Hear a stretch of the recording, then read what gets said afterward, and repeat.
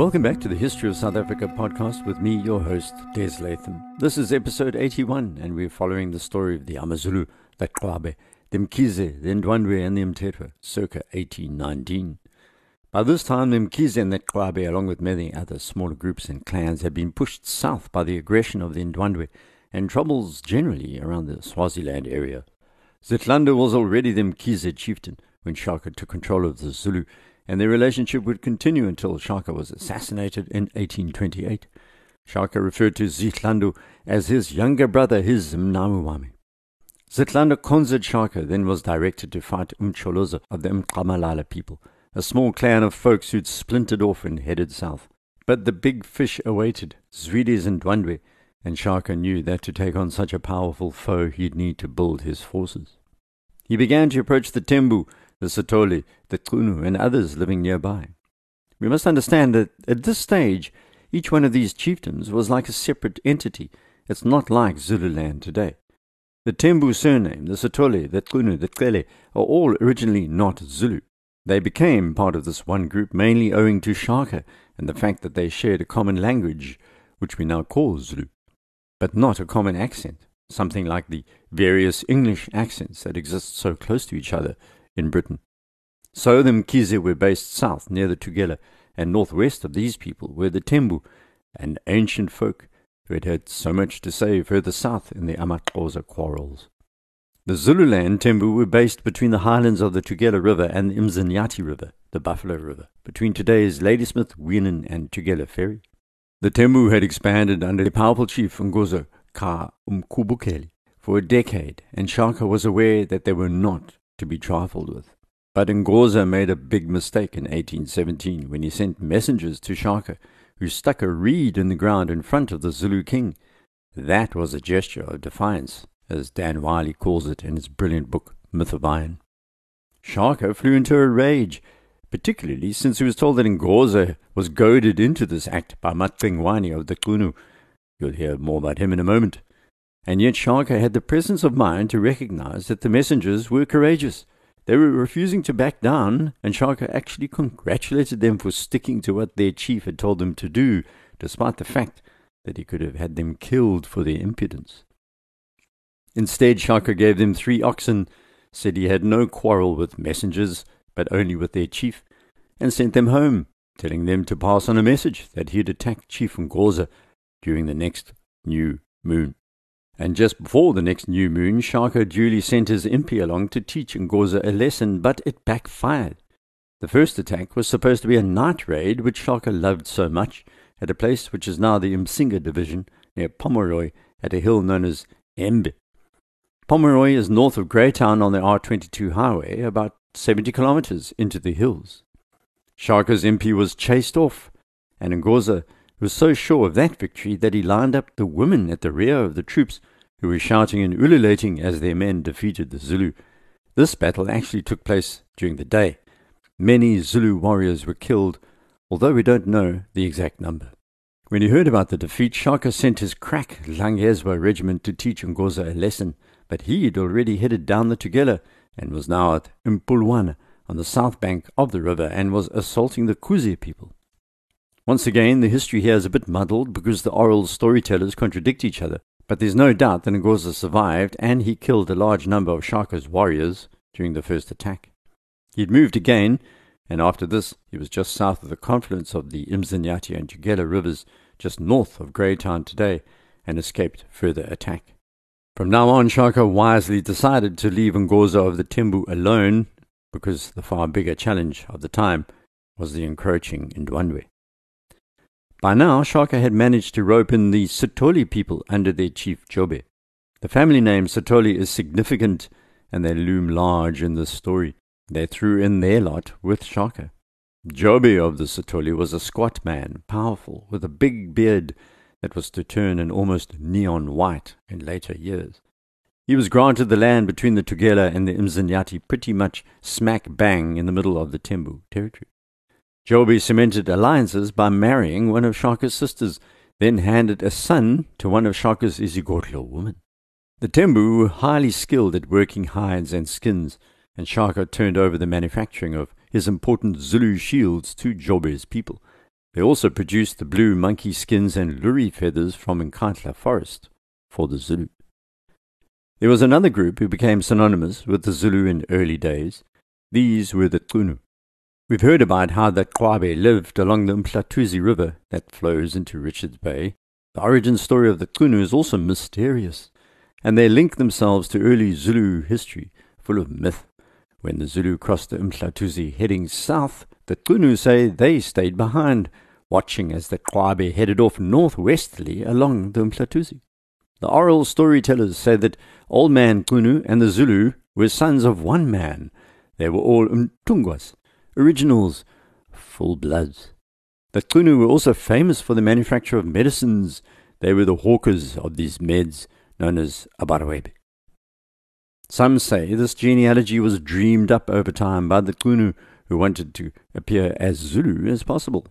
They also pierced their ears, wore headrings, and copied the Zulu in every part of their rituals and social life. Matlingwani led the Qunu, and he lived near the Mvoti River, somewhere between Greytown and KwaDukuza, otherwise known as Stanger, and south of the Tugela. This area was a whirl of action in 1819. Remember, it was where the Mkhize crazy man called Sambela lived. It was close to the Mkhize, the Cele, southeast of the Tembu. The Qunu were a significant group, larger than the Zulu at this point, with a powerful and independently minded chief called Matlingwani, who had a long list of Imizi, Ingonyameni, Ilangeni, Ekanini, Inkomba, Enkawulweni, Mdakeni, Mbangwini, Ebatweni. Anyone with 8 or more Imizi at this time was no small potato, and he had more than a dozen clans living under his control, as well as at least 5 Amabuto. The oldest was Ngagu, who could trace their origin far earlier than any Zulu Amabuto. Matlingwani also had the Abatwa, Izikwenkwezi, Umungu, Amachanga, and he defeated the Mkhize a number of times, including both Sitlando and the crazy man, Sambela. Matlingwani never fully acceded to Shaka's control. These two would be at odds for the foreseeable future. The Qunu leader refused to kowtow to the Zulu chief. He was no one's client, no one's lackey, not even Shaka's. Others were not as sanguine about their chances. There were many smaller groups of people living along the Tugela, such as the Nkolozi, the Zondi, the Bomvu, and the Nganga. The subjugation of the Bomvu, for example, is interesting because they saw a Zulu impi on the way and headed off to a steep hilltop called Upesweni, which is southeast of the Tugela-Mzinyati confluence. That's about 16 kilometers northwest of Kranskop today. The Bomvu had managed to drive their cattle onto this hilltop, and the Zulu could not attack. There was one heavily defended access point. It was bordered by precipices on the other 3 sides, so Shaka sat below, staring at the access routes, working on a plan. He had spotted wild fig trees growing around the sides of the rocky hill and ordered his men to build ladders. That night they set up the ladders against the fig trees, and the Zulu climbed onto the hill. The Bomvu women were first to notice, at least according to Zulu oral tradition, and warned their men, but it was too late. The men ran off. The Zulus seized all the cattle, and reports say there was no actual fighting. The Nkamalala and the Dunge were overcome by Zitlando of the Mkhize on Shaka's behest. So were the Kabelo. The Ndlovu were also beaten in battle by Zitlando, and one of the Ndlovu men ended up becoming a virtual slave of Sambela. That was Zitlando's unruly brother you heard about last podcast.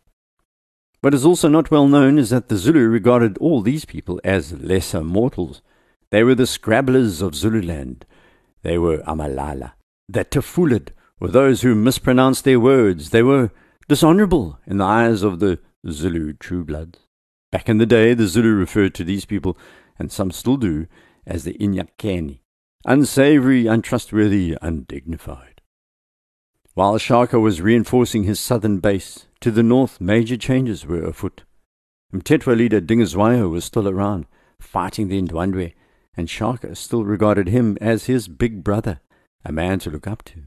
This changed suddenly in 1819. I mentioned that Dingiswayo's death led to severe instability across northern Zululand, and it's time now to get down amongst the weeds to probe this era more comprehensively. Each month and each moment from now on has a bearing on the 2 centuries since, as bizarre as this sounds. We live with the ramifications to this day in southern Africa, and you're going to see why.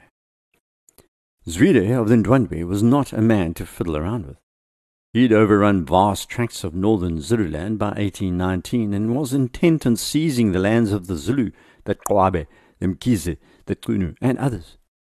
The big problem for Zwide is that he'd never managed to overrun the Mthethwa, and Dingiswayo in particular. However, this was about to change when Zwide dreamed up a scheme to seize Dingiswayo, who was afraid of no one and sometimes played fast and loose with his own safety.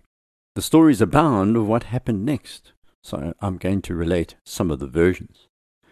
One says that Zwide sent Dingiswayo one of his daughters as a gift, and she duly bedded him and collected some of his semen in a snuff box, or an umfete, as it's known. She slipped out with this gift and headed back to Zwide, who stirred the discharge into a mix of medicines which frothed like mad. Back at his great place, Dingiswayo is reported to have suddenly been overcome by the need to go to war, and his Izinduna objected, saying there was no reason. Dingiswayo, though, dressed up in his warrior outfit, including his long blue crane feather. At that moment, locusts settled on the feather which had fallen from his hands, a terrible omen. The Izinduna were reported to have shouted, "Nkosi, the army has been injured. Let it be prepared with medicines again." Dingiswayo refused. He was in a rush and headed off to fight Zwide, arriving before his army. Because he was apparently bewitched, he wandered off from his regiment, the Nyakeni, and was captured. Some say no, he didn't wander off. He was sitting with the girls from his Isigodlo, watching his men prepare for battle from a nearby hill when the Ndwandwe caught him unawares. Others hint that it was Shaka who conspired with Zwide. That is the story told by trader Henry Francis Finn. This we think is unlikely, and his being taken by surprise as he watched his army is probably what happened. But we know he definitely was captured and dragged off to Zwide's main home at Ntsingweni. There are a few tales of what happened next, which I'm going to relate, but the upshot was Zwide killed Dingiswayo, finally after more than 2 decades of trying. One version has Zwide using his Izinteku, his medicine men, to end Dingiswayo's life. The other version says Zwide called his Izinduna to his side to view a defeated chief, and then that chief died from the meds he'd mixed previously. Another says Zwide wanted to leave Dingiswayo alive, but his notoriously vicious mother, Ntombazi, demanded he be beaten to death. And perhaps the most shocking version has it that Zwide ordered Dingiswayo to be staked out, spread-eagled on the ground, face up, and then drove a herd of cattle over him. What we do know, however, is that Zwide was awoken one night after he had killed Dingiswayo by the dead chief's wives who had arrived at Ntsingweni. They apparently climbed onto the roofs of the huts and wailed their grief. Zwide left them alone, and they went home unharmed. Later, trader Finn retold some of these stories, along with Bryant, an early historian of Zululand. We probably cannot ever know what happened to Dingiswayo, apart from the fact that Zwide had overcome the great chief of the Mthethwa. Some say, after this, Zwide ordered the Mthethwa to be driven off to Delagoa Bay, where they were sold as slaves. Again, we don't know. There is nothing in Delagoa Bay journals or logs that suggests this happened, although, as you know by now, there is a distinct lack of proper information for the period stored in any journal by officials at Delagoa Bay. The effect, however, of Dingiswayo's death is not disputed. It left a power vacuum and the Mthethwa fell apart. Various tribes tried to seize control or announce their independence. Some decided to Konza Zwide, others Konza'd Dingiswayo's brother Mondisa, some Konza'd Shaka. This is where the role of the Langeni clan comes to the fore. If you followed the recent debates about who should succeed King Goodwill Zwelithini of the Zulu, you'll know there's nothing simple about succession in this area of southern Africa. Back in 1819, Shaka was becoming uneasy. The Langeni chief, Makidama, immediately headed off to Zwide, having been subjugated previously by Dingiswayo.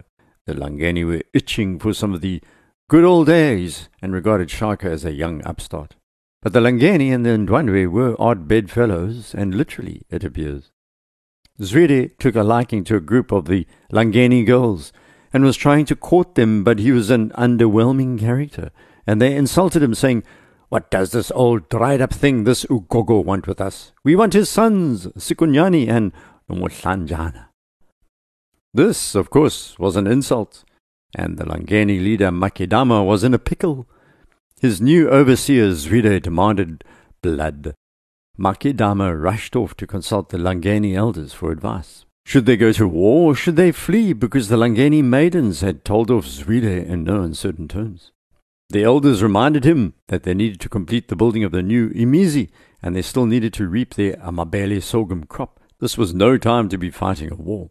Meanwhile, the younger Langeni warriors were angry, preferring a death of honor, fighting Zwide. Makidama, it turned out, was more pragmatic and decided that the women and children should head south to Konza the Mthethwa once more and to ask Dingiswayo's son Mondiza for support. Shaka peered suspiciously at this whole arrangement. Here were the Mthethwa being bolstered by the arrival of the Langeni, so he duly invited Mondiza to an Umjadu dance. Now, we all know what happens if Shaka invites you to an Umjadu dance. You're likely to be dancing from the end of an assegai pretty soon, and that's precisely what happened to the poor fellow. On the way to the dance, all dressed up with somewhere to go, Mondiza was waylaid and speared to death. Shaka later explained the assassination to all and sundry, that Mondiza had been singing unacceptable songs about him and deserved to die. Makidama of the Langeni dragged himself back to the Zulu. For Shaka, problem solved. Then, to reinforce his power, Shaka wasted no time in installing a close ally into the new role of Mthethwa chief. Mlandela, the son of Mbiya Kachongani, a cousin of Dingiswayo, a man respected as part of Mthethwa hierarchy, was formally inducted as the new chief by Shaka. Mlandela was of Izukulu blood, but not pure-blooded enough to threaten Shaka. And just to make a point, Shaka married off his half-sisters Nomtraba and Nomzimhlanga to Mlandela. The chief, though, was only really half a chief. Mlandela could not perform the Umkhosi ceremonies, nor could he force others to butwa him. It was made clear that Shaka, and only Shaka, could carry out these important rituals. Still, it wasn't all plain sailing for Shaka, as some Mthethwa left anyway, including Dingiswayo's other heir, Somveli. It was about this time that both Shaka and Zwide began jostling another large clan further west, up the Umfolozi rivers, where the Khumalo people lived. Zwide killed one of the senior leaders called Donda, then Mashobana, who lived on the Ntumbani mountain close to the highlands of the Mkuzi River. This is where one of the most famous of all characters we'll meet in this history series pops up. You see, Mashobani's son was Mzilikazi wa Khumalo, who was forced to Konza Zwide but balked. Mzilikazi's grandfather was Zwide, but when his father died, he decided he would Konza Shaka instead. The next few years would see Mzilikazi seeking to free his people from the yoke of both Zwide and Shaka, and eventually take off for the Highveld, and after battling the Trekboers there in the 1830s, he'd eventually end up in western Zimbabwe with his people, the Ndebele. You're going to hear a lot more about Mzilikazi, someone the famous explorer David Livingstone called one of the most impressive leaders he met in Africa. So, back in 1819, the jostling continued as Shaka and Zwide competed for attention like two deadly twins. East of the Khumalo, the Makoba people and the Zungu, who were closely related, were forced to join the Zulu, and their famous Ubuto, their warrior force called the Wild Dogs, joined Shaka in the fight against the Ndwandwe. Between the Zungu and the Makoba, and living about midway along the Black Umfolozi River, were the Sabia people. There is a saying about these people which goes, Nampuke aba kwa Sabia nga nkomo mbanye babia nga mahlahla, or the Sabia fence their cattle kraals with cattle when others use branches. They were wealthy, in other words. There was another group nearby, the Mbata, who also conquered Shaka, and now, as the Mthethwa were gone, he had an opportunity to take on that old man, Zwide, of the Ndwandwe. Already, Zwide had headed south in late 1819 and early 1820 and driven the Zulu out of Mbelembeleni and their crucial centre at Esiklebeni. Shaka was now planning an ambush. All sources agree on this. So right now he was withdrawing from the area close to the headwaters of the Umhlatuzi River towards the Nkandla forest, pursued by Zwide. Once again, there are various tales of why and where, what and whom. Most of these are full of Shaka calling on his doctors to volunteer to go to Zwide's people and pretend to Konza, and much of the success of the coming battle was going to be ascribed to how he could mystify the Ndwandwe by his superior use of body parts and a herb or two. There are many accounts of frothing, whether it was Zwide's use of a frothing medicine when he dealt with Dingiswayo, or Shaka's medicine men causing Ndwandwe warriors to froth at the mouth. This is a core principle of Zulu storytelling. It's based on observation of those who have fits appear to lose their minds, and nothing implies you have a more significant medicine capacity than being able to cause someone else to have a fit. However, everyone who watched the coming battle, and it was a big one, used more prosaic descriptions involving military maneuvers, how Shaka deployed an intrinsically brilliant understanding of the landscape, his feints, and his double bluffs. These are obviously the things that gave Shaka the edge, as you're going to hear. He allowed his medicinal smoke and mirror men to claim they had the power, but it was the unique Zulu commander who really gave them the edge. He could see the future, and it was his. With that, we must halt and prepare the meat for tonight's meal. Next episode, we will return to the Battle of Umvuzani at the confluence of that river and the Umhlatuzi. This is a scant few kilometers upstream of the large Goedertrouw Dam built in the 1970s. 15 kilometers as the crow flies downstream the Umhlatuzi River from Nkandla, which itself is a controversial and symbolic place, as all South Africans know. Please rate the podcast on iTunes if you have the time. It helps make the series more visible. If you have any comments or want to contact me, you can use the website desmondlatham.blog or desmondlatham.com. I'm also on Twitter. You can direct message me there at deslatham. Until next, Saleh.